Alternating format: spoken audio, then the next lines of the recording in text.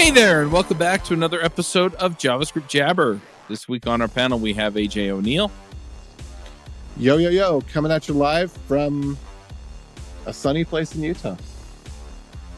But cold. It is sunny. It's cold. Oh, cold. Steve Edwards. Hello from a sunny and cold place in Oregon.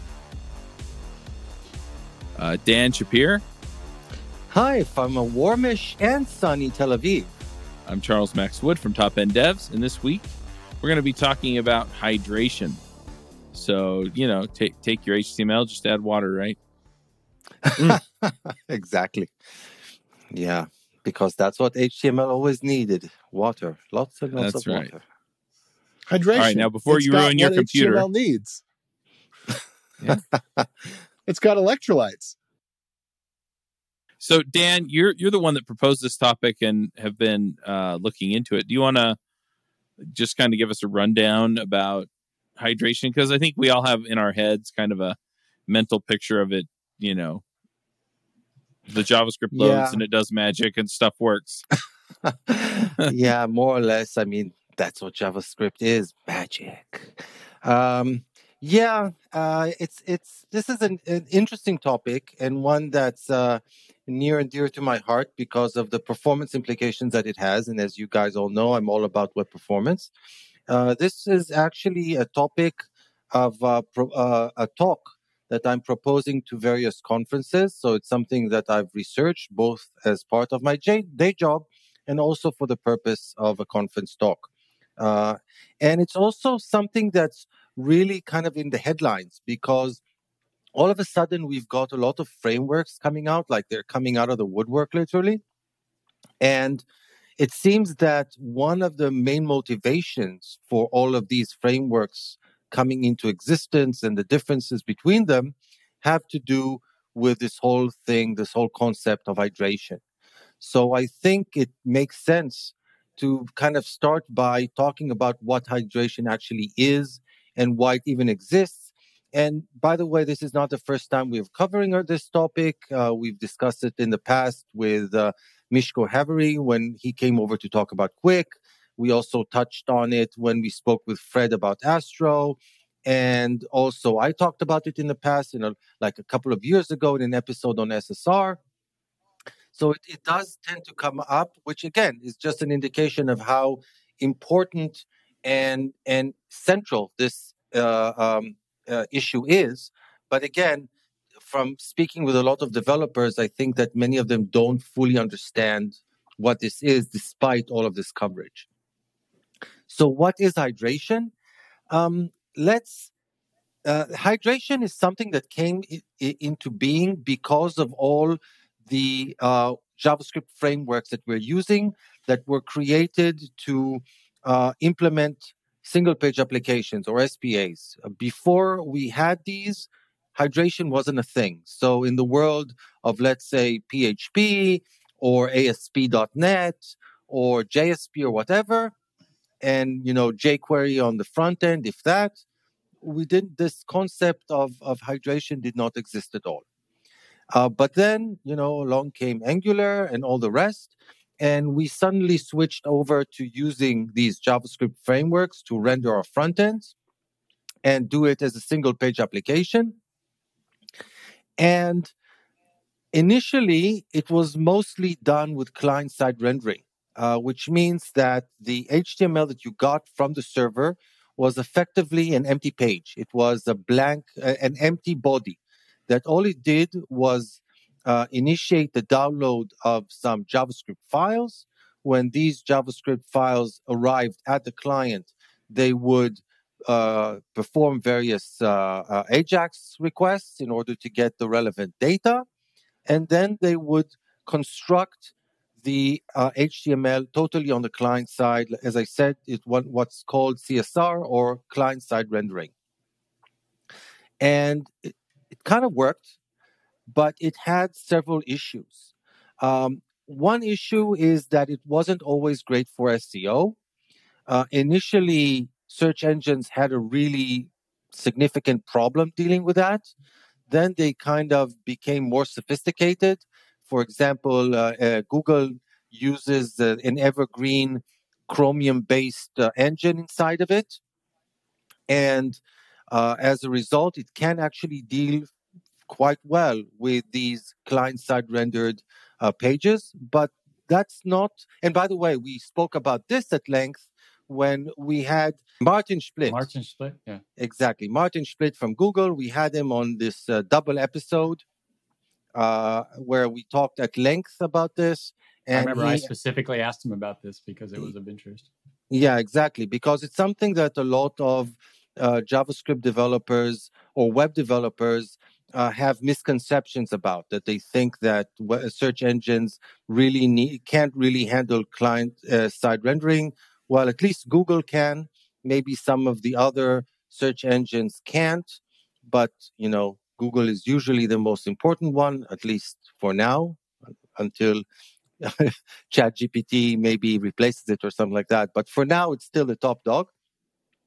But it's still, as Martin explained to us, it can still be beneficial if you had some content and links in the HTML itself.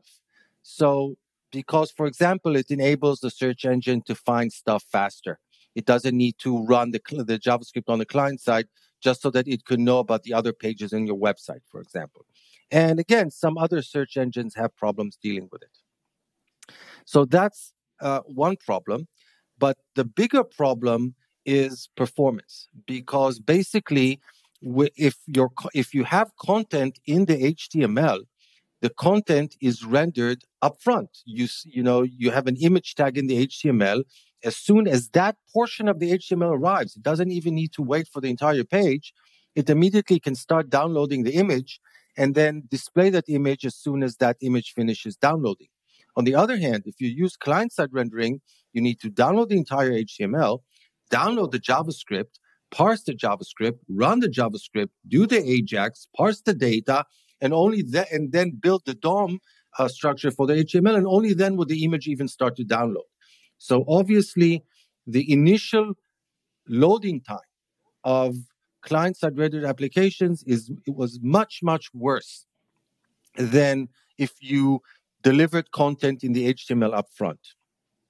Now, this may not matter in some cases. I guess, for example, if you're building some sort of dashboard for, let's say, you're using Grafana, for example, then you care less about that sort of thing. But for most websites, you definitely care about that. If you're building, let's say, an online store, you want your products to appear as quickly as possible. You don't want to wait for all this thing to take place before you can even see the product. And moreover, if your JavaScript breaks or fails for some reason, then with client-side rendering, you literally see nothing. You're stuck with that blank, empty page, which is obviously not a great user experience. So I would offer a litmus test for this, which is people click to get to that resource from other pages or from search. And it isn't a resource that people are in for hours at a time. So basically, it's not a web app. It is a web site or a web page or something that has content that is predominantly static. And the dynamic parts, like the price goes on sale or a new comment is added to the page, are not that they're not important, but they're not the bulk of the content. They are trivial by comparison in terms of the value or the cost of getting them versus the cost of rendering them. I tend to agree, although the term static might be misconstrued because, for example, it might be a news website and your news updates every minute or but it's still something that you get to from search, and you still want to have fast load time. So it's but I do totally agree with your presentation. You're presenting it as more of a web page or website than a web app. In any event, the first framework that kind of proposed a solution for this problem. So, one option would have been to just give up on JavaScript frameworks, but JavaScript developers didn't want to do that. So the first JavaScript framework that came up with a solution for this problem was React. And the solution that React came up with was server-side rendering, which basically means that you can run the same React code on the server side and the client side. And in fact, you run it first on the server side, where instead of constructing a DOM, it constructs effectively an HTML string and then sends that string down as the response to the initial request. So basically, you kind of get theoretically the best of both worlds. The initial display is done on the server side, and you might even cache it or do something known as static site generation, which means that you might even run that React code at build time rather than at runtime, and then have that HTML ready from the get-go for all the visitors. But at the end of the day, you still have all that React code also on the client side because you've not switched back to using multi-page applications. You're still using it as a single page application, which means that the navigation to the second page and the third page within that website happen client side rather than server side. So the display of the first page is done on the server side, either at runtime or at build time, but then all subsequent navigations happen on the client side, assuming everything worked properly. But that raises an interesting situation or question because, okay, I can run the React code, which generates a VDOM. We discussed this at length in those episodes about how React works. And I can take that VDOM, and instead of using that VDOM to update the actual DOM, I can serialize that VDOM into an HTML string and send it over the wire. And then I've got the HTML representation of the initial view of that website or that web page. But it's like just the HTML. There's no logic associated with it. There's no interactivity associated with it beside the interactivity that's kind of built into the HTML. So links will work. Form submit button that has the appropriate action in the HTML would work. But if there's like a menu, that menu won't work because the JavaScript that operates the menu, it's not there. So effectively what I've got is like a picture of the site almost or the page rather than the actual functioning page. In order to have the page actually work, I need to have all the framework and application code set up on the client side as if it was rendered on the client side rather than on the server side. So far, so good?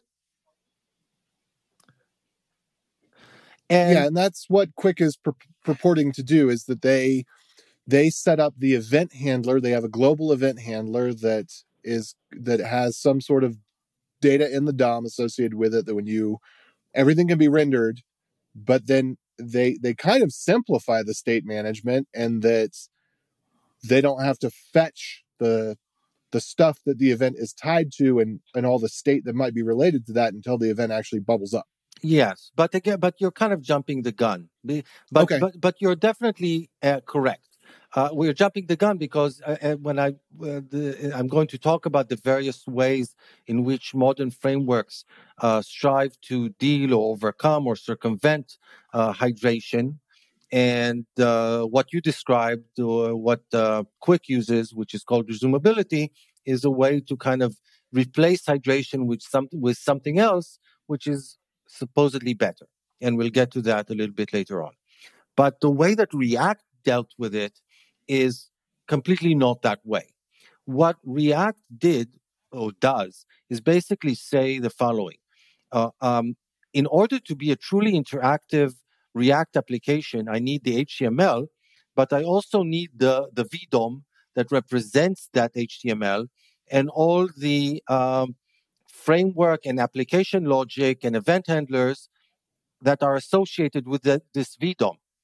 Now, I created all this stuff on the server, but then I basically just, serialize the data into the HTML and threw all this data away. So I don't have all this application state that I need. So the way that I'm going to get it is basically by recreating it. So I'm going to rerun all the code that I ran on the server, either at runtime or at build time, doesn't really matter, but I'm going to run it at runtime on the client side in order to recreate the exact same state that I had on the server.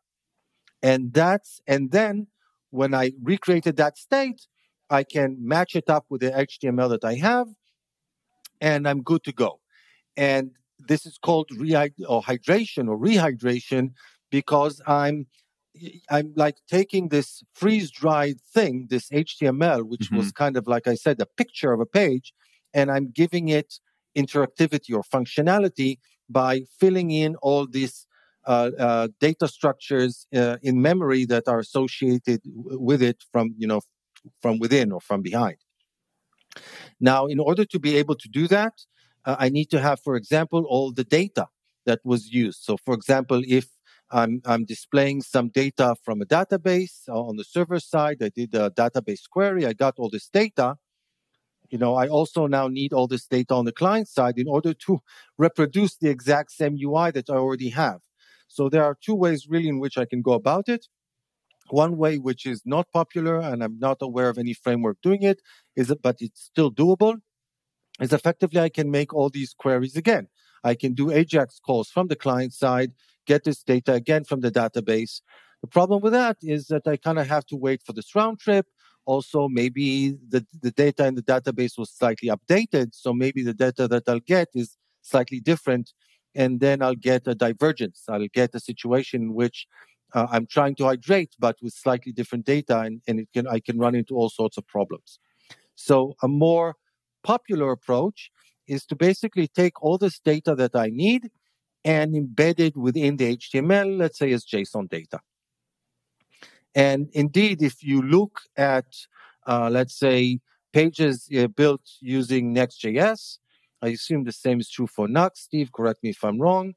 And you do a view source, you will see this kind of data duplication, that the same data is effectively presented both in the HTML itself and again in some sort of JSON string embedded within that HTML. And on the client side, what they do is they take the data directly out of that HTML and then use it as an input for that same React code to regenerate the exact same VDOM. But doing it this way, at least I know that I'm using the exact same data and I don't need to download it again. I get it directly out of the HTML. The cost, of course, is that the size of my HTML is effectively kind of doubled because I have the data in that HTML twice. Another problem, of course, is that the hydration doesn't take place until I actually download the JavaScript. And I literally need to download all the JavaScript because I'm running everything again. So let's say I use Moment.js in order to do some sort of date calculations or whatever. I need to download Moment.js down to the client. Everything that I ran on the server, I need to run on the client as well. So I effectively need to download everything, rerun everything, and that is obviously a performance problem. It's potentially even more of a performance problem because most frameworks, at least the way that they used to work, is that they did this reconstruction, this hydration process as in one go, in one shot. So they basically called a hydrate function, which ran and ran and ran, and until it finished, it basically blocked the main thread. Because as we all know, JavaScript runs on the main thread, and while JavaScript is running, the main thread is blocked and will not respond to user interactions. So let's think about what the user experience actually turns out to be in this sort of a scenario. The user sees the user interface really quickly. And then obviously, the user tries to interact with it. Now, if the connection is quick, and the network and the device is quick enough, and the user maybe thinks a little bit about what they want to do because they've never been at this page before.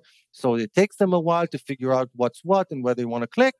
Then hopefully by the time that they actually click on something, this whole process of hydration will have finished and everything will be great. But suppose that's not the case. Suppose either the network is kind of slow or it's a ton of JavaScript, which is often the case, and the device is kind of slow because it's a mobile device, so it takes a while to run all this JavaScript, or the user is maybe familiar with this website. They've been here before, and so they know where they want to click, so they try to click it. And then there is a problem. And that problem is somewhere between a performance problem and a usability problem. And it's really kind of interesting to think about how it impacts performance in the way that we, currently mostly measure it, which is using Core Web Vitals. Because unfortunately, the fact that it can result in a really bad user experience is not always reflected in the Core Web Vitals score. But before I go into that, are there any thoughts or comments about what I've said so far?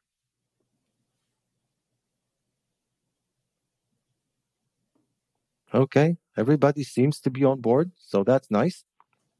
So if you remember, there are 3 Core Web Vitals that kind of measure performance. Currently, they are largest contentful paint, which measures how quickly something is drawn on the screen. Well, if you think about it, with SSR, that one's supposed to be really good because you get the visual content really quickly. The fact that you can't really interact with it yet is not measured by LCP. LCP just measures how quickly it's shown. So if you do SSR and you do it correctly, you'll probably get pretty good LCP. Maybe not. Maybe downloading all this JavaScript conflicts with downloading the visual resources. So you may need to kind of work on your prioritization, what is more important than what. But still, LCP can be good, especially, again, if you're caching that HTML in a CDN or something like that. CLS, which measures visual stability, is again wholly not impacted by this whole thing. You might have good CLS, you might have bad CLS, but that has more generally to do with how you arrange your fonts and style sheets and whatnot. It doesn't really usually have to do so much with the JavaScript. The one that we expect to be impacted is the third one, which measures interactivity, and currently that measurement is called first input delay, or FID, and it measures the time from the first interaction, just the first interaction, until the browser is able to process that interaction. So from when you, let's say, clicked on a button until when the browser is able to execute the on-click handler for that button. That's what is measured by FID. And it needs to be shorter than 50 milliseconds. Now, that one you expect to be impacted, and often it is. But the problem with this measurement is that it's kind of broken. It's a bad metric. It's not, Google came up with Core Web Vitals. They came up with 2 good metrics and with 1 metric that is unfortunately not that good, which is why they're actually looking to replace this one. We actually talked about this with the Google performance team. If you remember, they were on our show, and they talked about how they hopefully intend to replace FID with INP, or interaction to next paint. But let's start with, first of all, why FID doesn't necessarily measure this so well. First of all, if in fact you do click on the button while the hydration is running, then indeed you'll probably get a poor FID. Because if, let's say, the hydration takes 300 milliseconds and a good FID is under 50 milliseconds, then obviously 300 is more than 50 and you'll get a bad score on that metric. But what happens if you actually click that button before the JavaScript even finishes downloading, before the hydration even starts executing? You just have a button that's not connected to anything. Do you know how quickly a button that does nothing reacts to a click? Really, It's really very quickly. fast. Really, really Yeah. fast. Because it literally does nothing. You can click this button for, as many times as you want, nothing will happen. So, in fact, the site might be even slower because you've got so much JavaScript that it's taking a long time to download, and the user is getting really frustrated because they're clicking stuff all over your website, nothing happens, but you're getting excellent FID metrics. So that's kind of the problem with that. And that's what I'm hoping INP will resolve because INP has two main differences. First of all, it doesn't just measure the first interaction, it measures every interaction on the page. That's the input. It kind of looks at the slowest one, but it basically picks the slowest one out of all the interactions. So assuming you've got a long hydration time, there's a good probability that the user will try to interact with the page during the hydration, even if it's not the first interaction. And the second is that INP doesn't just measure the time until the browser can process the event. It actually measures the time until something visual actually happens in response to that button press or whatever. So if nothing happens, then it doesn't really count as an interaction. So hopefully, when Google moves over from FID to INP, the performance metrics scores for websites that use frameworks will reflect that by getting a lot worse, which is kind of sad because they're already pretty bad. So yeah, another talk that I give is one where I compare the performance scores of various frameworks. And I tend to show that like the good Core Web Vitals scores for website, the probability that you get good Core Web Vitals if you build your website, let's say using React or Vue, is something like 30-something%. That's it. So like 2/3 probability that your performance will be bad, and a third is the probability that the performance will be good. And once Google switches over from FID to INP, it will drop substantially. So instead of, 30%, it will be 20-something%, maybe even less. Time will tell. But yeah. So obviously, hydration is a performance problem, even if currently Core Web Vitals doesn't always reflect this fact. And from my perspective, it's actually worse because it's not just a performance problem, it's a usability problem. Because if you navigate into a website and the website loads immediately and it's there, and you try to interact with it, you click the purchase button because you really like the picture of that product, and nothing happens, I'm betting that you won't enjoy your experience, and there's a good probability that you'll go somewhere else and take your business along with you, because you'll consider it to be a broken website, not just a slow website, but a broken website. I hope you agree with that. Okay, then. So given that hydration is problematic, we kind of fixed or fudged even almost the metrics. We get good LCP, we get good CLS, we even get good FID, but the user experience is bad, verging on broken.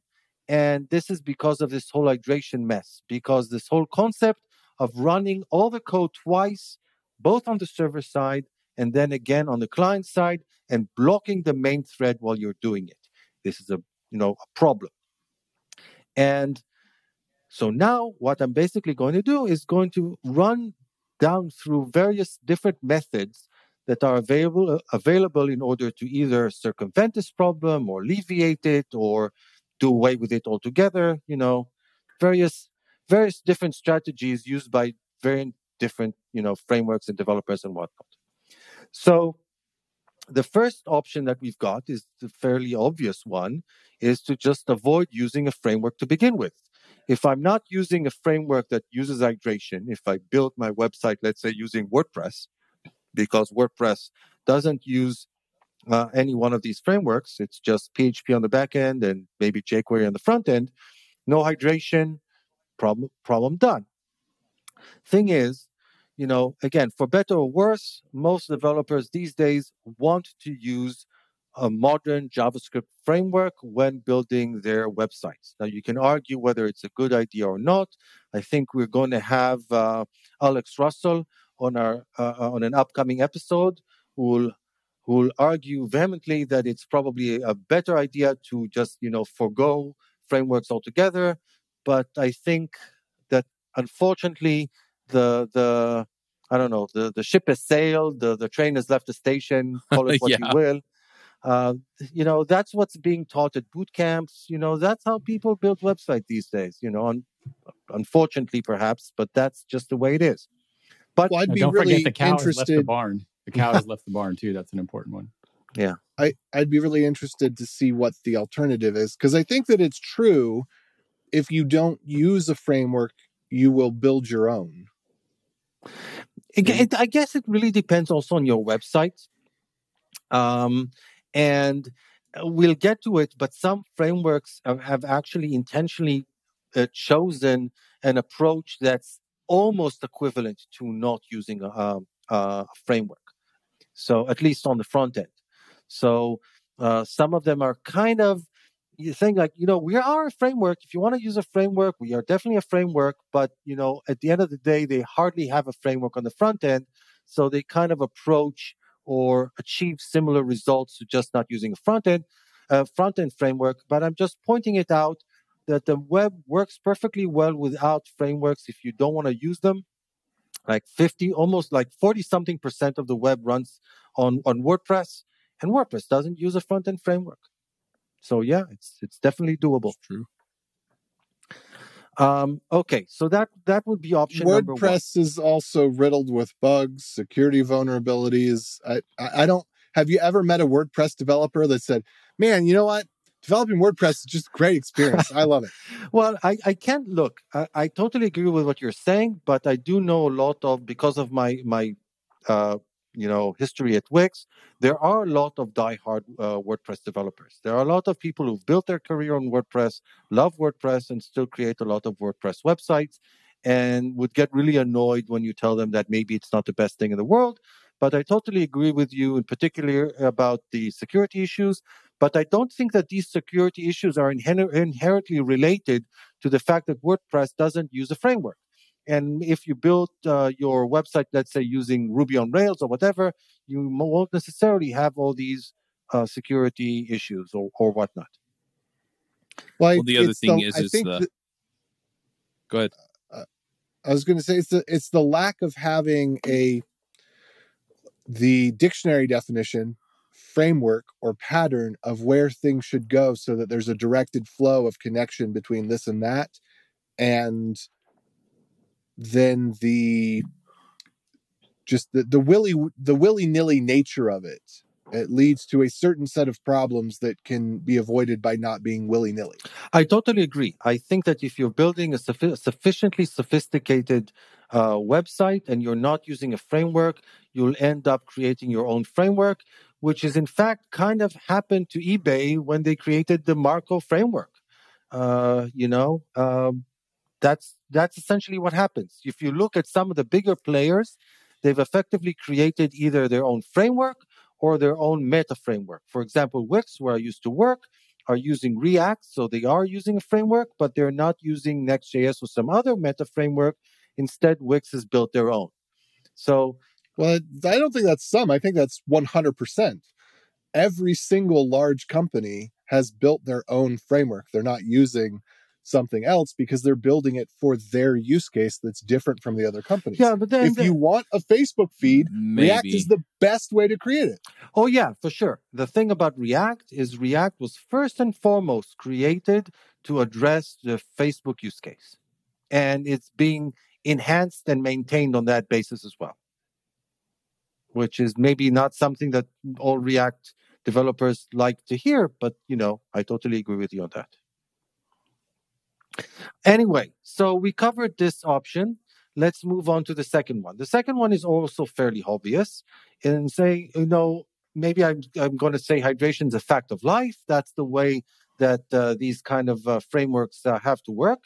So my approach would be to basically, if I can make hydration faster, if I can make my framework faster, and consequently I can make hydration faster, then the problem is still there. It's also just not as bad, potentially. And that's currently kind of the approach of frameworks like Svelte, like Solid. The interesting thing about it is that they're not saying that they won't adopt eventually any of the other types of approaches. They're taking more of a wait and see kind of attitude. They're saying, for us, the problem is not as severe. Maybe because we use a compiler as part of our build process, so we generate smaller, more efficient code, so the code downloads faster and executes faster, so the problem is not as severe. We look at how the other players work on solving this problem. If it turns out that one of them finds a winner, then we'll potentially adopt that strategy as well. But for now, we can make do just fine by just working faster. And that's also a reasonable approach. And like I said, that's kind of the approach taken by frameworks that use compilers like Svelte and Solid. One thing to notice, though, is with some of these frameworks is sometimes there's like a tipping point that while your application is small enough, it kind of works. But then when your application or web application becomes sufficiently large and sophisticated, the cost it increases like linearly. So once you go beyond a certain point, it becomes too high, the same situation that you have with the more, let's say, mainstream frameworks. But still, especially if your website is smaller and lighter, then perhaps by using one of these frameworks, then practically hydration won't be a problem for you. So that's the second approach. The third approach is something that's, again, a lot of frameworks are kind of looking to embrace, but I think that Remix was the one that really brought it to the forefront, and that's progressive enhancement. Basically, they're saying the following thing. If, let's say, I have a link in my page. Now, after hydration, if the user clicks that link, I want to do a client-side navigation. I want to intercept that click, bring the data using an AJAX call, fetch, and then do the rendering client-side. But a link is a link. If that link is rendered as a proper HTML link, then it should work as a proper HTML link even before hydration takes place. So again, going back to that scenario where the user is so quick that they actually click the button, that link, even before the JavaScript finishes downloading, that link will work. It will result in an actual page navigation. So it won't be, it will work like a multi-page application instead of a single page application, but it'll still work. So the whole idea of a progressive enhancement is basically saying if the user tries to interact with the page before hydration, then I will fall back to and use the built-in web functionality of a submit button or a link or whatnot. And I actually heard an interesting talk given by Noam Rosenthal, who was also a guest on our show, explaining how you can use various DOM functionality and simple JavaScript and CSS to kind of create fallbacks for a lot of the sophisticated functionality that you would then get after hydration. But that brings up an interesting point, which is if I can achieve the appropriate behavior and functionality without hydration, without the framework, then why do I need the framework? I mean, if the page works just fine before the JavaScript finishes downloading, then why am I even downloading the JavaScript? And to an extent, Remix kind of embraced that. Remix literally say that you can configure when you're building a website with Remix, you can either configure it to download the JavaScript or configure it to not download the JavaScript, and it can work either way. It will work, as a single page application if you do download the JavaScript, and it will work as a multi-page application if you decide not to. But they can both work. But that kind of pulls us back to that original idea of not using a framework at all. Basically, I'm just using a framework on the back end, and using React on the back end instead of PHP or Rails. It's not really being used as a front end framework in a lot of ways, if you understand what I'm trying to say. Mm-hmm. But it can work. Again, you're kind of potentially constrained in the sophistication of the interactions that you achieve. Another problem is that, let's say I am using progressive enhancement, but I click after the hydration process starts. And again, if the hydration process runs for half a second, then again, the UI won't react to my interaction for that half a second.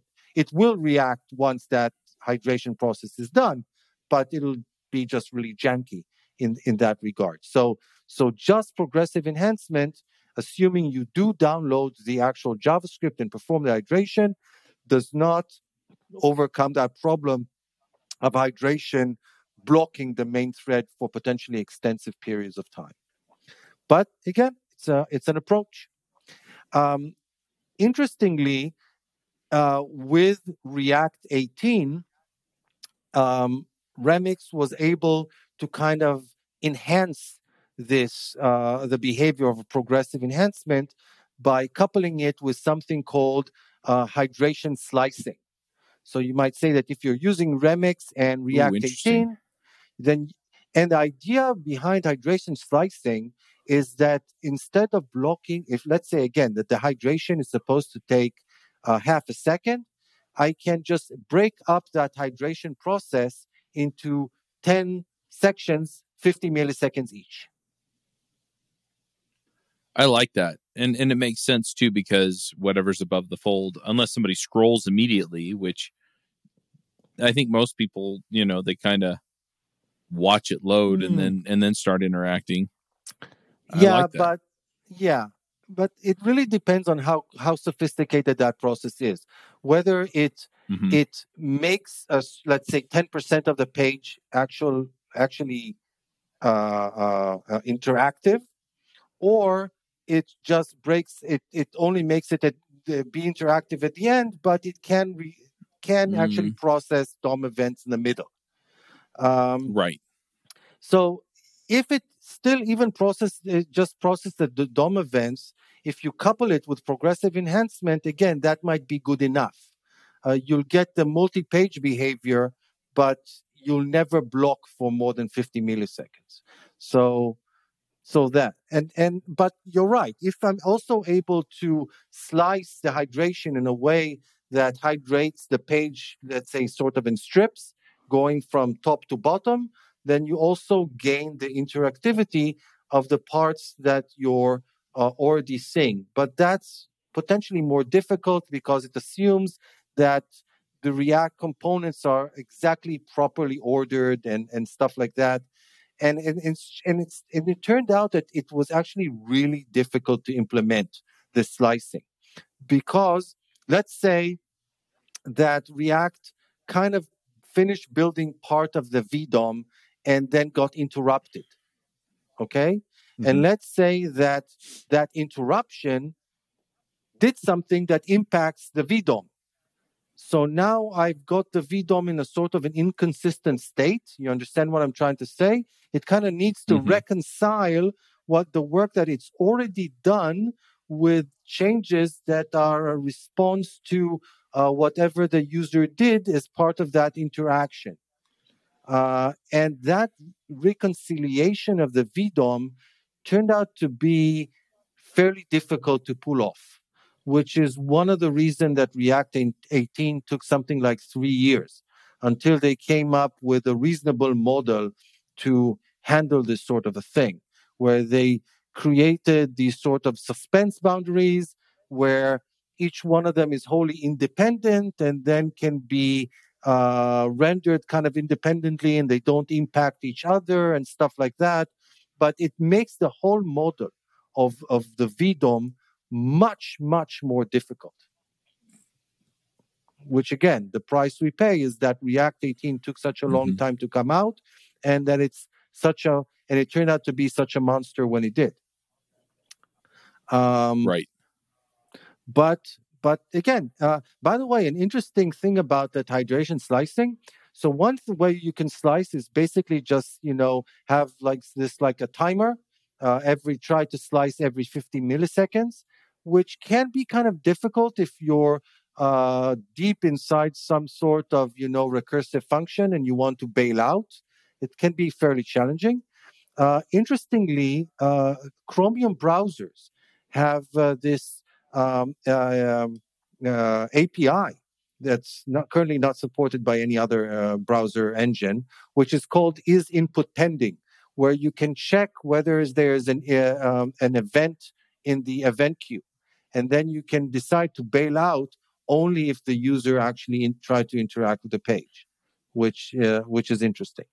But like I said, currently only implemented in Chromium-based browsers. Anyway, moving on. The next interesting approach that we see is called islands of hydration, which I think is a term that was coined by Jason Miller, who created Preact, although I've also heard that he might have taken it from someone else. But he can certainly be credited with popularizing the term, if not really inventing it. And it's the technique that's used by Astro and by Fresh, which is that framework built on top of Dino with Preact. And this approach, it goes as following. If you consider most web pages, most of the web page is mostly static. You've only got certain parts of the page that actually need to be interactive. Let's say it's a blog post. The blog content itself is wholly static. The comments section might be interactive. I might have a view counter, which needs to be potentially interactive, a like button maybe, but those are like small parts within that page as a whole. So the concept of Highlands of Hydration basically says, I'll render the whole page statically just on the server side, and instead of rehydrating or hydrating the entire page as a whole, I'll just hydrate those parts of it that need to be interactive. And sounds like a great idea, doesn't it? Yeah, no, I think. No. Well, yeah. I mean, it sounds harder to implement, but yeah. Well, the way that's Astro for you. Yeah, Astro kind of does it. Astro does it kind of generically for essentially any framework that you choose to use. Basically, you just say... You got to have adapters for it. I mean, it's not just plug and play. True. You got to have something written for it, but yeah. Basically, you're assuming you've got an adapter. So let's say you're using React, for which an adapter exists.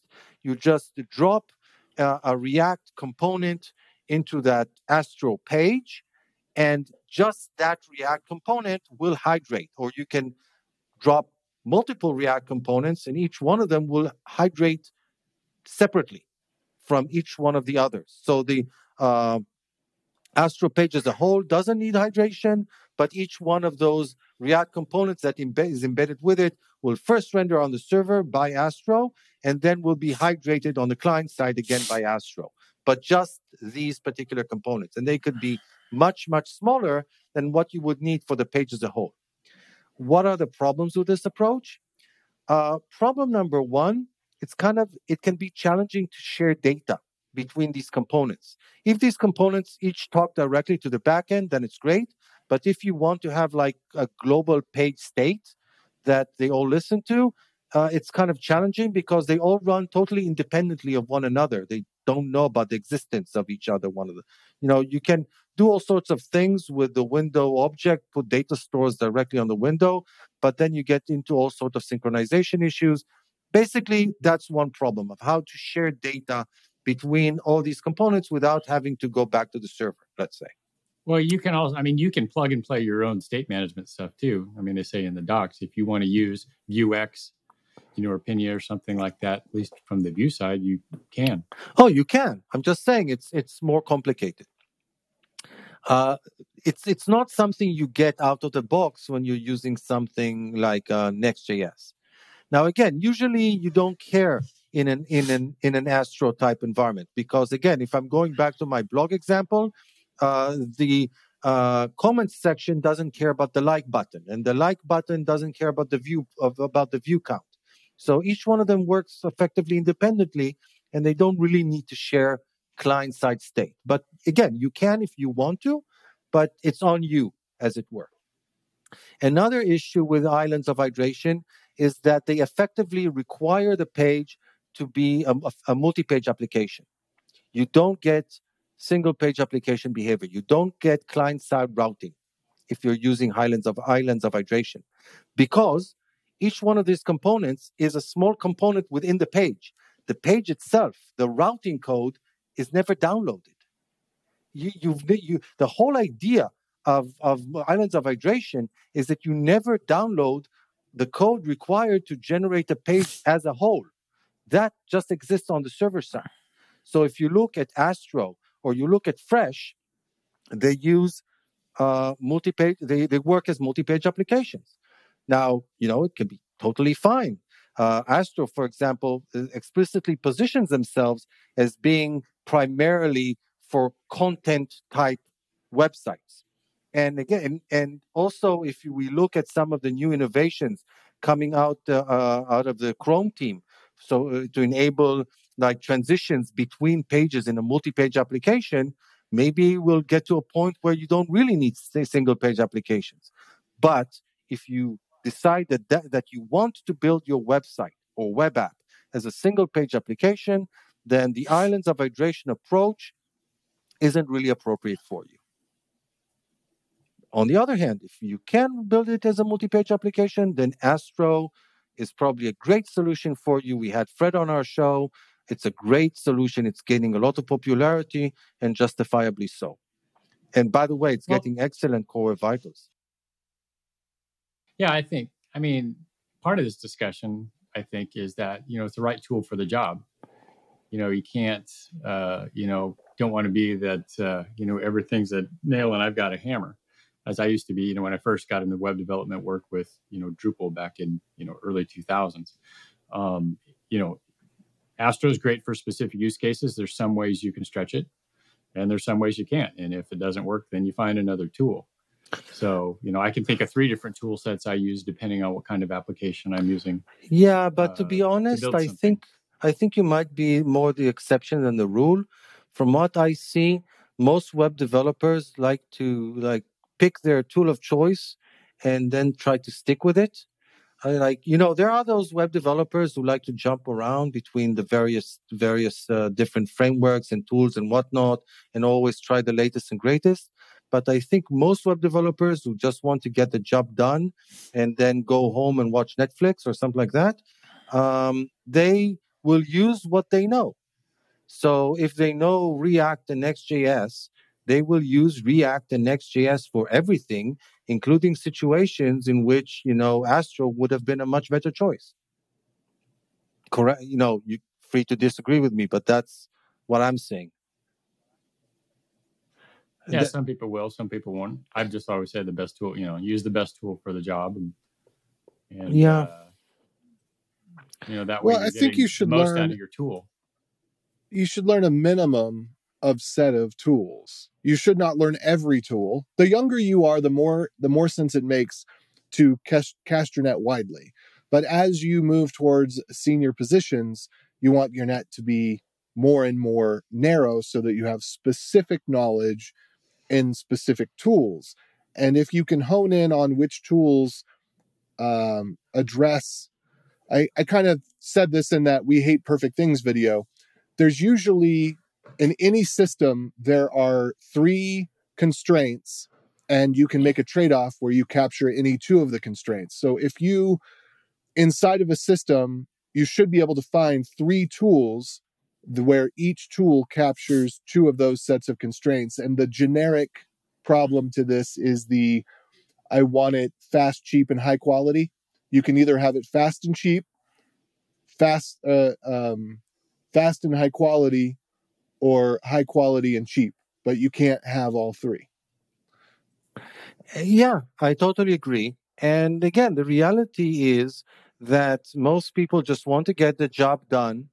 Also, most organizations like to, prefer betting on the sure thing. So, React and Next are considered to be mainstream technologies. Other frameworks might be, they might be great, but they're considered more like out there and experimental. And who knows if we'll be able to find developers for them and whether they'll even be around in a year or two. And yeah, so I guess that a lot of people just like to play it safe.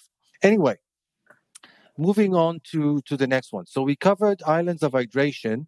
The next one is kind of similar. It's sort of similar to the extent that some people kind of get confused between the two because it seems to be working in the same sort of a way, but it's actually really different in the way that it's implemented. And those are server components. And they are implemented, let's say, as React server components in the context of Next.js 13 together with React 18. Interestingly, Shopify's Hydrogen embraced them big time, and then they basically threw this all away and embraced Remix instead. And Remix is taking a wait and see approach about server components. They basically saying that they don't feel they are ready for prime time yet, so they are kind of doing without for the time being. Anyway, what are server components? The idea is really similar to the idea of the islands of hydration. Basically, you're saying, but a large portion of the page is effectively static, doesn't require client-side interactivity. So why do I even need to download that JavaScript? I'll only download the JavaScript for those components that actually need to be interactive on the client side. And in this kind of a system, all the components that are only generated once and then remain the same, those static components are implemented as server-side components, and all the components that have interactivity are called client-side components, even though they actually also run on the server, but are then hydrated on the client. So it's kind of a misnomer. But that's the terminology that they're kind of using in order to confuse everybody. So how is this different than the islands of hydration approach? Well, for one thing, server components can be embedded inside of a page that's rendered on the client side. So they do work with single page application. Now that sounds really weird, talking about a client side routing happening and then using stuff that's rendered on the server side. But if you think about it, basically you can make do like a call to the server and get the HTML of that component in an AJAX, for example, or maybe JSON that you then transform into HTML, and then just embed it in the relevant part of the page. It's kind of like doing an AJAX and then doing inner HTML equals whatever you get back. So you can actually get that working with single page application. And you can even embed client-side components within that server-side component. So React is really sophisticated about how it does lots and lots of magic and pulls lots of rabbits out of the hat in order to get this whole thing working. By the way, with React 18 and Next 13, all components are server components by default. So the default behavior is to be a server component. If you want client-side interactivity, if you want to have your own component state, because it only makes sense to have state if you're interactive, then you need to explicitly declare yourself as being a client-side component. You kind of need to put, how you put ustrict we used to put ustrict in order to signify JavaScript strict mode, which is kind of now the default for ESM modules. Well, with React 18, you actually need to put use client at the top of the file to signify that what you're building is a client-side component. Kind of funny what they're doing there. So one big difference is that server-side components can be part of a single-page application, unlike islands of hydration. Another thing is that they're actually leveraging HTML or HTTP streaming. The server components, unlike React client components, can be asynchronous.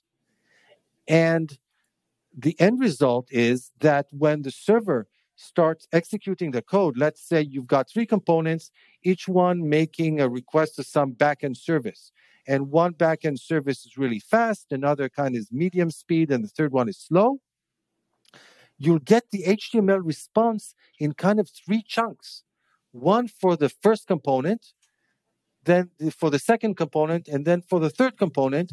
And React can actually take all these parts of that HTTP response and kind of merge them all together in order to create the unified UI for the application. And you can put in loading spinners or placeholders for the parts that haven't downloaded yet. So your HTML kind of, instead of arriving as one block, is kind of streamed down to the client as soon as, parts of it are finished and are ready to render on the client side. So you can actually have, without any client-side code, so to speak, this kind of showing data as quickly as it's ready kind of a behavior, which kind of reminds me of this, this tweet that I tweeted once. We all use Twitter for hot takes and stuff like that.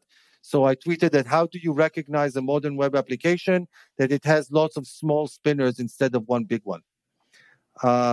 So with React Server Components, you can think about each one of these components having their own independent spinners. So you'll get, you see a page full of spinners kind of coalescing into a page with content as soon as any piece of content becomes available. And you can do that as if, or effectively, without having to write any client-side JavaScript. So server components sound really great, but there are, of course, trade-offs with them. First of all, they require a readjustment or of how you code in React.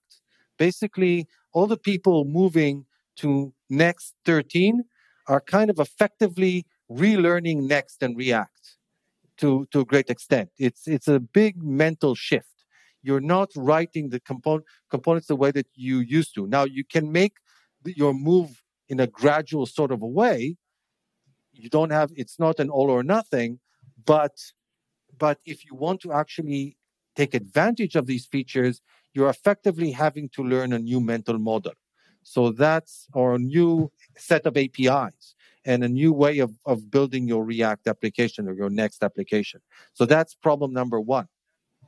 Problem number 2 is one that Ryan Corniato from the creator of Solid actually explained to me, because turns out that he's actually playing with all of these approaches. He's trying each and every one of them effectively in the context of Solid and trying to see which one works best. And he brought up an interesting point. He said, let's say you've got a React Next application that's currently 100K JavaScript download, minified, gzip, and whatnot. And thanks to using server-side components, you're able to cut this in half. And it's now only 50K download. That sounds great. But it turns out that the overhead of React Server Components in the React framework itself is something like 70K. So, wow. Now, I'm just throwing the numbers. I'm not exactly sure what the numbers are, but React itself has, and especially with Next, has become bigger and heavier in order to support React Server Components. So effectively, you might end up in a situation where you've transitioned to React 13, to Next 13. You've done all the work of transitioning and embracing and using React Server Components, and then you measure your actual download size, and it turns out that you've not saved anything. Maybe you've gotten even bigger because you're downloading less of your own code, but you're downloading a lot more React and Next code. Which is one of the reasons that Ryan is still kind of on the fence with this one. He said that he's actually playing with this partial implementation that he's got going in Solid, which is he says much more lighter weight, but still he's still on the fence with this approach, but does work. The final one, because the show is getting kind of long, so I'll make this quick, and pun intended, is resumability. And resumability basically says that I can have my cake and eat it too. I can use a modern framework and what would, in the type of coding approach that would normally require hydration, but without using any hydration at all. And the magic that is used to achieve it is called resumability. This is the concept that's being used in Quick. It's also, per my understanding, part of the next version of Marco, which whenever that comes out. But the basic idea is that instead of rerunning the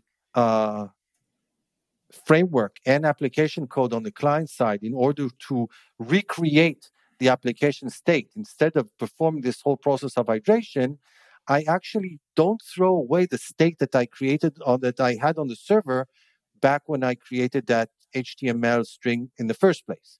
Instead, I kind of serialize both of them and send them down to the client. So instead of just serializing the data that I need in order to run all the code, I actually take a sort of a snapshot of the memory of the framework, serialize that, send it down to the client, and then basically just run from where I was as if the code just keeps on running. So like bridging the divide, like taking that memory is sort of like memory dump from the server side, loading it on the client side. The analogy that Mishko Havery, the creator of Quick, likes to use is similar to a virtual machine where you suspend it and then you resume it. You don't need to reboot it in order to get to where you were. You just resume it in an instant. It's instantly on from where it was.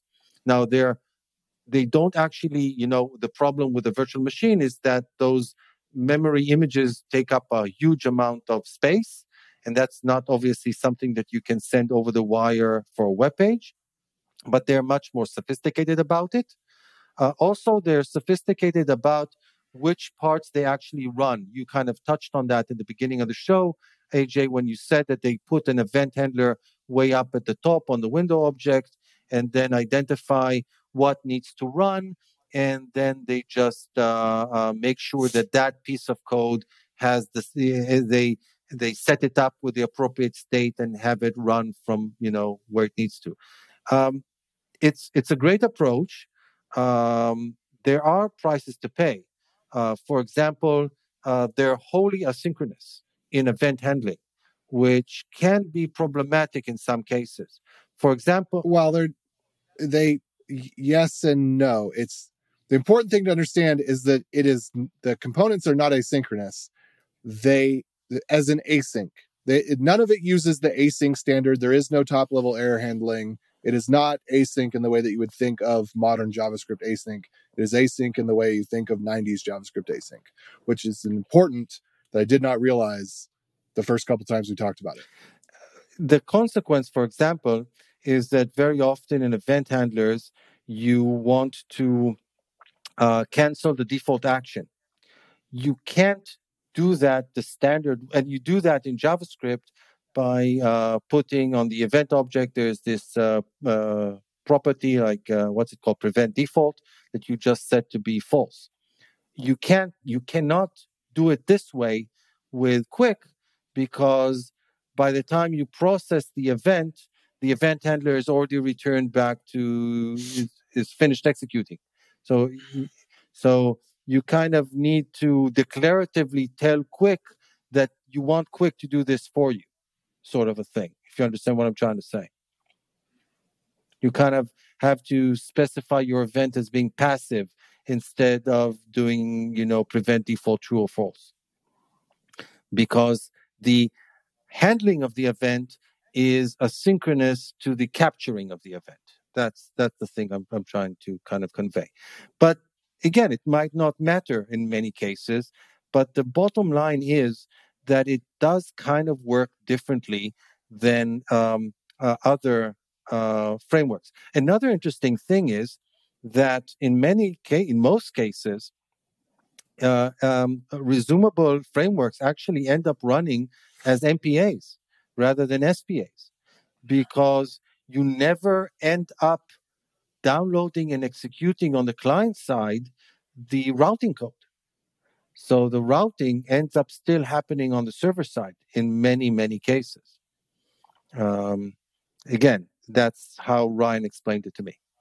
So that might be a good thing or that might be a bad thing, but it's just how they tend to behave.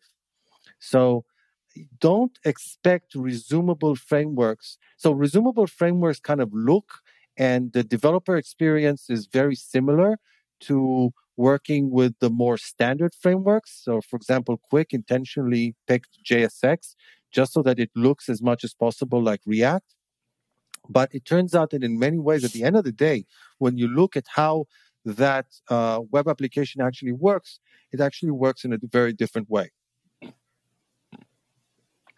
But the big benefit is that you do away with the cost of hydration, which means that you can get really great performance and user experience, because there's never this, the UI is never blocked on this lengthy hydration process. And if our listeners want to get more information about Quick and resumability, we had 2 great episodes with Mishko, because it was such a sophisticated concept to explain. We had to have him on to explain it twice. But yeah.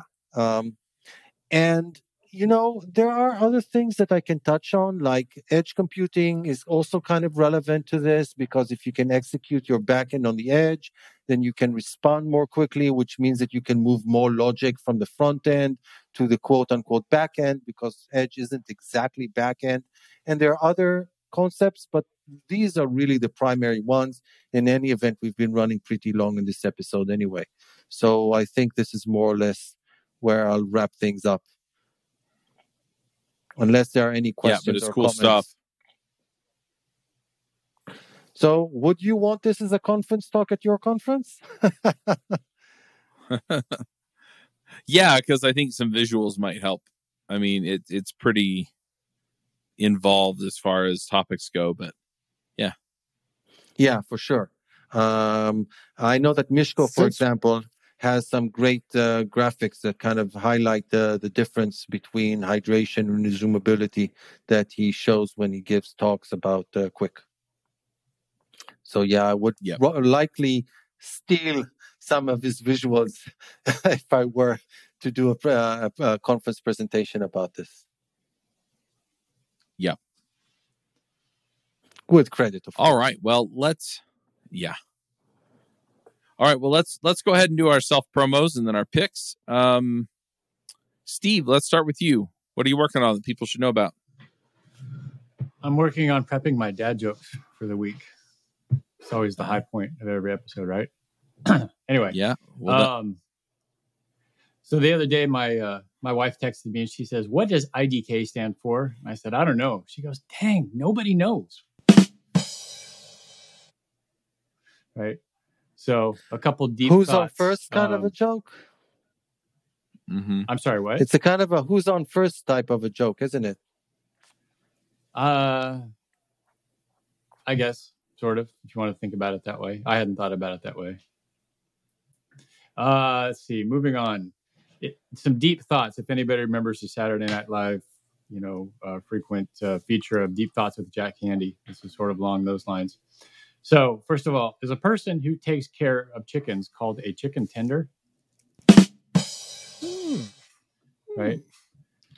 And important questions we have to ask. Before electricity was discovered, what were electric eels called? Demons. And then I actually, believe it or not, I went and looked that one up. I was looking up the history of electric eels and what they are and why they're called that. And I couldn't find anything that addressed that. So I was sort of disappointed.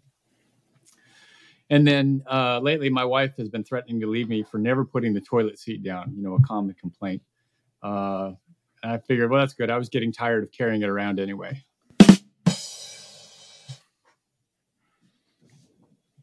Anyway, those are my picks. All right. AJ, what are you working on that people should know about? Did I already mention the DuckDNS shell script before? I think you mentioned it last week. Well, I'll mention it again because once is never enough. Yeah, once is never enough. I haven't done any more work on it, but it got one more star. It was trending so hard. It got 23 stars and then it just stopped. So I have to announce it on the show again, I guess. But yeah, if you're, there is literally in 2023, there is no reason that you should ever be using localhost as how you're doing development. You should never use that. There are so many problems with it in terms of you get differing security policies, you get differing differences in the way APIs are exposed. It is just such a bad practice. And with things like DuckDNS and Caddy, you get HTTPS on a real domain. That means you get separate cookies, you get separate local storage. You can do actual real development as if it were a real app. Now, I'm of course going to say what you should be doing is developing on something like DigitalOcean so that you actually have the full network activity loop and you're not mocking out things that are going to break once they get in production at all, that everything should work on the internet from the start. I realize that some people are in a position where you have such poor internet connectivity that working on a VPS just doesn't work because the round trip ping time is too slow. You'd be watching your characters be typed. So at the very least, use something like DuckDNS and Caddy, and then you have your own local storage. You can have multiple domains. You can be able to check how your app interacts in an SSO, the single sign-on type of situation. You can check how it works doing API requests between it. You can have a separate API domain and a separate front-end domain. It opens up the whole actual real world of how web apps work to you when you're using a real domain on your local system. And since Caddy will issue both real SSL or TLS, pardon my French, TLS certificates through Let's Encrypt and Zero SSL and all of the others. And as well as it will also allow you to generate dummy domains as well. So even if you didn't want to use DuckDNS, you wanted to be completely DNS free and just do Etsy hosts, you can screw up your Etsy hosts and have example.dev and foo.example.dev and bar.example.dev and example.net and just totally muddle your Etsy.hosts, and Caddy will happily serve you fake certificates for those that all you have to do is click a button and then it will be accepted and your browser won't even give you a red lock because it'll put it in your system keychain for 24 hours or something like that. But anyway, the original thing was the DuckDNS. Also, right now I am streaming a series on shell scripting, and it is geared towards, well, the commentary is geared towards web developers. I'm going through 2 books. One is called The Linux Command Line, A Complete Introduction, 2nd edition, and the other one is called Mastering Linux Shell Scripting. And so I'm just kind of going through these on stream. The last stream was 2 hours long. People ask questions. I go through the book and say, okay, well, this is important just generally. This is maybe outdated information or isn't the way that you would script in a way that would work in Docker or other deployment environments or whatever. And so my goal is just kind of to go through the book and do a pass at trying to kind of understand what the current education material is and where it's on point and where it's lacking, and the differences between an interactive shell and a scripting shell, because they're two completely different use cases, interactive versus scripting. And that is happening on the Cool AJ86 channels. I do plan at some point to take this experience, condense it down, and then produce videos on the Beyond Code channels as well. But the live streams are happening on the Cool AJ86 channels. Cool. How about you, Dan? What are you working on that people should know about?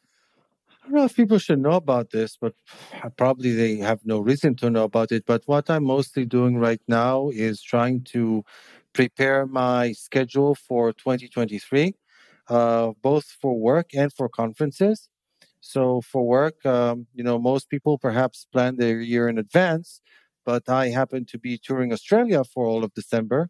So I'm now currently working with various other teams and project leads and whatnot at Next Insurance, trying to figure out where I'm going to focus on this year.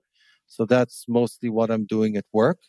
And I'm also submitting to various conferences. I've already got accepted to two. I'm going to be speaking at the IJS conference in London in April, and I'm going to be speaking at JS Nation in Amsterdam in June. And I've submitted to a couple of more, so hopefully I'll be speaking at other conferences as well.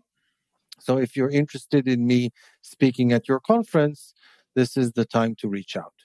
For example, one of the talks that I might give is exactly what we covered in today's session, but again with slides and diagrams and whatnot that will make it potentially more understandable.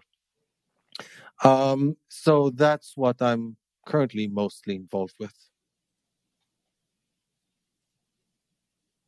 Cool.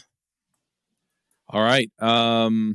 What I'm working on, I've kind of got a stealth mode project, but I'll go ahead and talk about what it is, and that way people can check it out.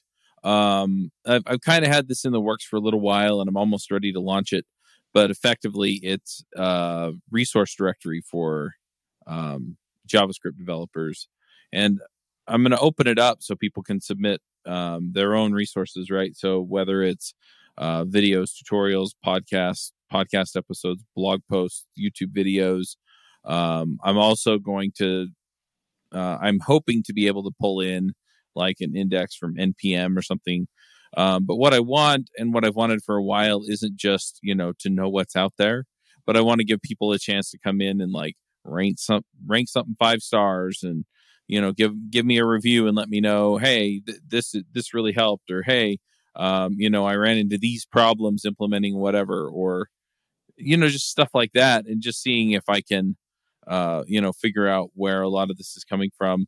The other thing is I'm hoping that it also gives us a better read on what's going on in the community, and who's getting attention and stuff like that, what kinds of things people are interested in or looking for, so that we can invite the people who are involved in that onto the show, or put together a newsletter and let people know, hey, these are the things that people are talking about, or these are the things we think will help you out, and just kind of provide that overall resource for people, so that at the end of the day you can go in and you can say, hey, these are all the JavaScript things. Now, I'm starting with JavaScript, and sometimes I worry that JavaScript is a little bit overbroad as a space to work something like this in. I am planning on releasing a directory for each of the other shows we have, right? So there'll be a Ruby directory, there'll be a React directory, there'll be an Angular directory, there'll be a Vue directory. But right now I'm just trying to get the JavaScript one up and standing. And that's going to be at javascriptpicks.com. So if you're a listener to this show, it should be pretty easy, right? Because it gives you a chance to submit your picks. But yeah, also trying to pull in like links to tools and stuff like that, right? So there's probably going to be a category for like tools, and then editors and IDEs.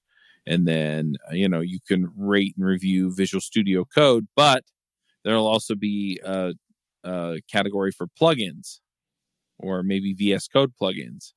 And so then you can go in there and you can say, I'm using these ones and I like them because, right?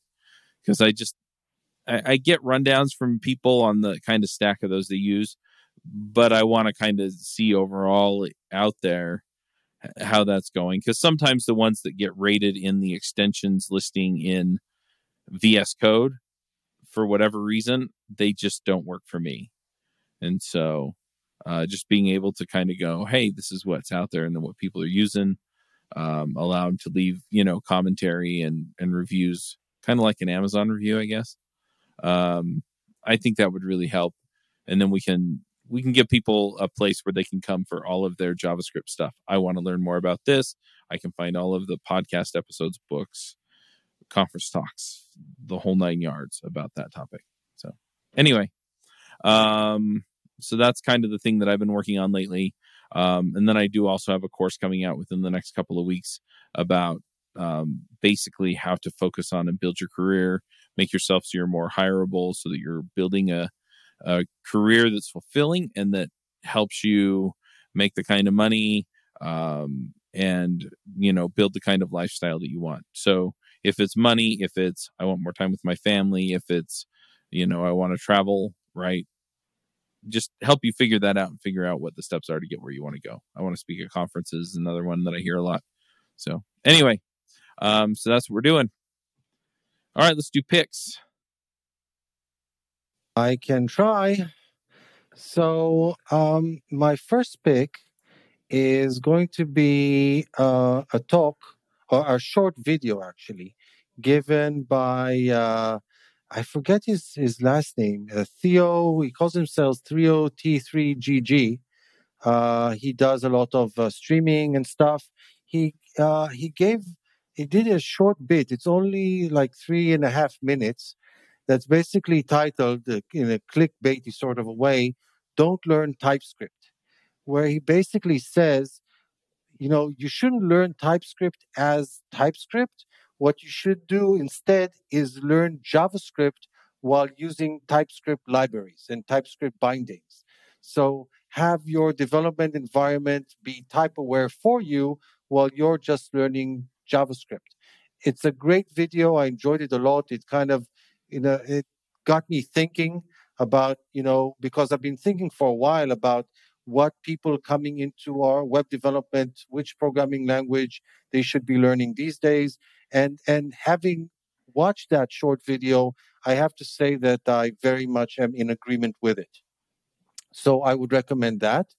If we're talking about YouTube, I'd also recommend, we mentioned him a couple of times during this show, Ryan Caniato. Turns out that he has like a weekly stream where he literally streams for something like 5 hours, and which sounds insane. I don't know how he does it, but his streams are just so interesting.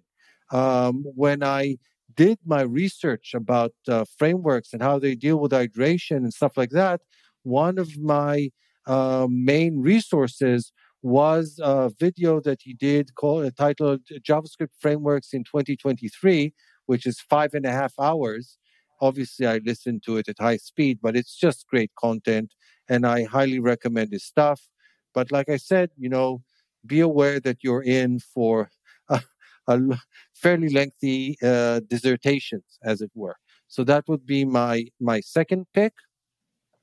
And my third pick is, have you noticed that ChatGPT is not exactly free anymore? You've not got ChatGPT Pro, which is for now at least $42 a month. The free one still exists, but given that ChatGPT Pro gets preferential treatment, I wonder how available the free version will be. Let's put it this way. $42 a month to get bad code that doesn't run? Yeah, turns out that, we'll need to get back to writing our bad codes ourselves instead of getting the AI to write it for us. I mean, I don't know. Maybe it's worth it. I'll have to think about it because it has been nice to be able to find related search terms for things I'm not familiar with. but it's like I'd rather pay Brave Premium Search, I think. The problem with search is that at the end of the day, you get a page, which can be great, assuming you find a good page on the topic that you're interested in.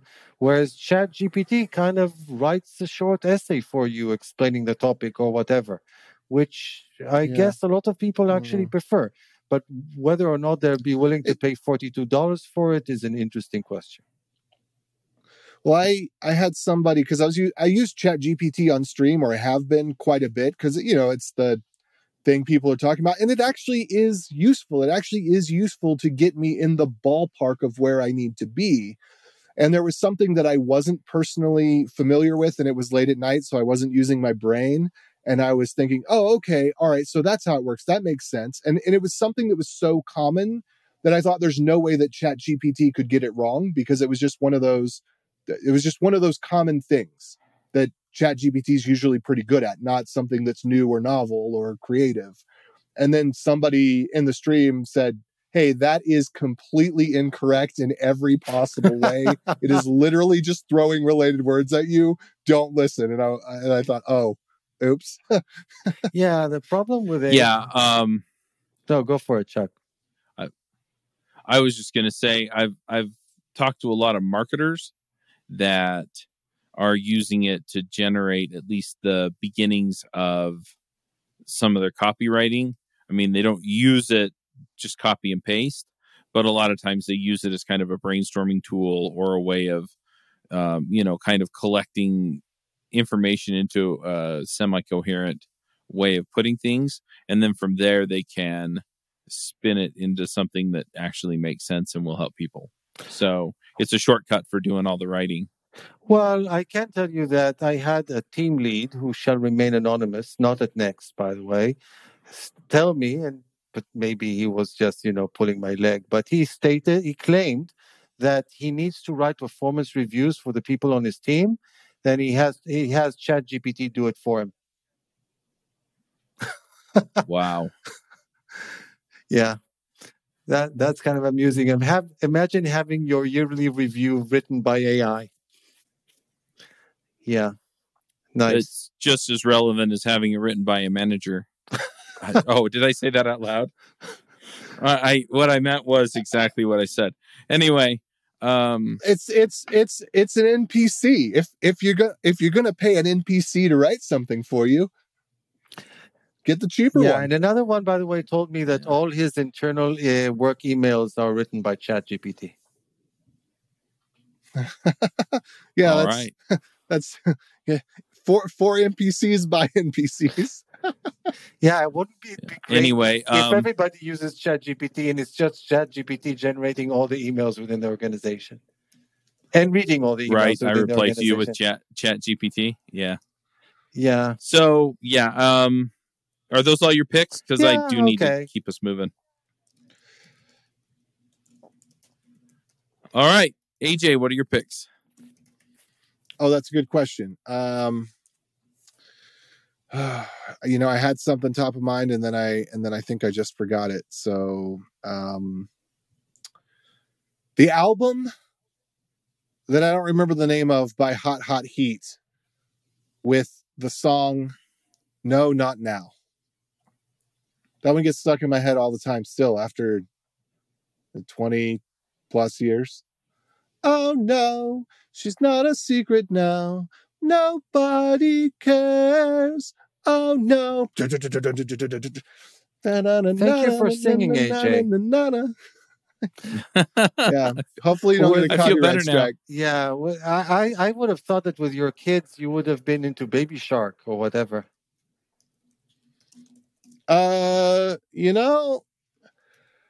Let's see. Okay, let's talk about that then. Animal Crossing. I'll pick Animal Crossing because my daughter, she likes what she calls jumping Mario, because there's different Marios, but it's the simplistic Mario, the Mario U Deluxe, Super Mario Bros. U Deluxe, which is essentially all you do is jump and side scroll. And I thought that was really good to get her started with, because it helps you learn the controls of the buttons to be able to move left and right, to jump, to have some granular controls so that you're not full hard right, full hard left, but that you kind of get some control. And it's very simplistic. But she likes it a little bit too much, and I don't think there's a lot of value in it. That it doesn't have there's nothing that's particularly artistic about it. There is a little bit of music, but it's just very, very it's what we might call a hyper casual game, right?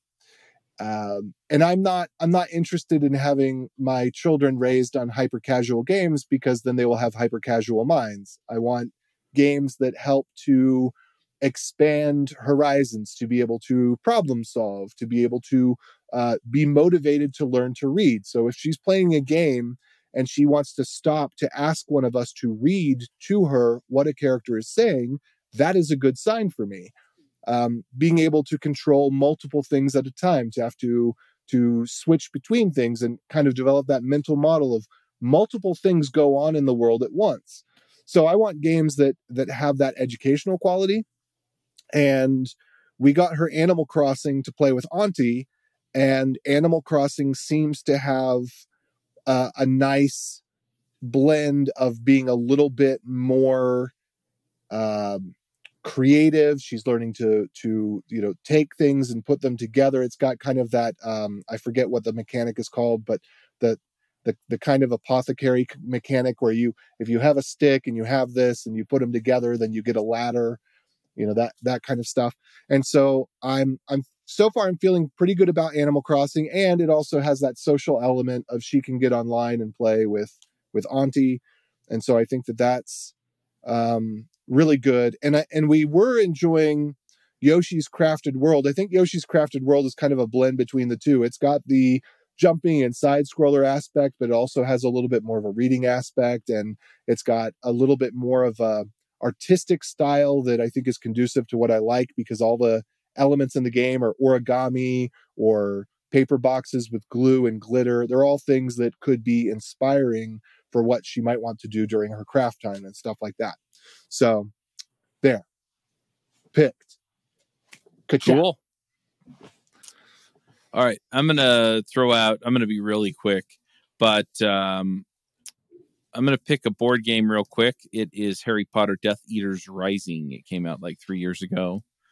It is kind of a hard game to win. I will just say. It has a board game weight of 2.31, so a little complicated, but casual gamers can play it. If you're a Harry Potter fan, it's kind of fun. But yeah, it takes a little bit of a learning curve to figure out how to win it. So I'm just going to let you know that. Basically, you put out cards. Voldemort attacks people in various locations in the game, which are also just put out by they're on cards, and he turns 3 different directions and attacks whoever's there, and then you have to take out the Death Eaters that are out there. If you take out you have to take out 11 Death Eaters or something, and then you can attack Voldemort. And you can also, as you're rolling the dice, you roll dice, and the dice have different faces on them. And if you get the right combination, then you can recruit some of the heroes from the game, some of the characters from the game into your hand, onto your team, and then you can use them to do the attacks when you roll the dice. So it's fun. I think it's easier with 2 players than with 4 players. It goes 2 to 4 players, but yeah, it's fun. So my wife got it for Christmas. Her sister had it before that. So anyway, I'm gonna pick that one and shout out to that one. I've also gotten into. I think we talked about it on Angular Adventures in Angular. We just did a show about Tailwind and our experience with it. I've been playing with it quite a bit since then, and I'm really liking it. So I'm just going to put that out there. I'm enjoying Tailwind. I think it's cool. It's pretty nice. The Rails Tailwind plugin is not working for me at the moment. I just jammed a file in because I bought a template, but and so it doesn't have all of the Tailwind classes in it, right? Because they just kept the ones that they needed for theirs. But as I'm expanding into using more of Tailwind, I need some of the classes they didn't include, and I'm trying to figure out how to get them in. But that said, I like the style of it. It feels nice. I get the complaints that there are really, really, really long lists of classes that you put in there, but anyway, it's been pretty approachable. I'm just gonna say so. Yeah. So those are my picks, and I guess we'll wrap up here. And until next time, folks, Max out.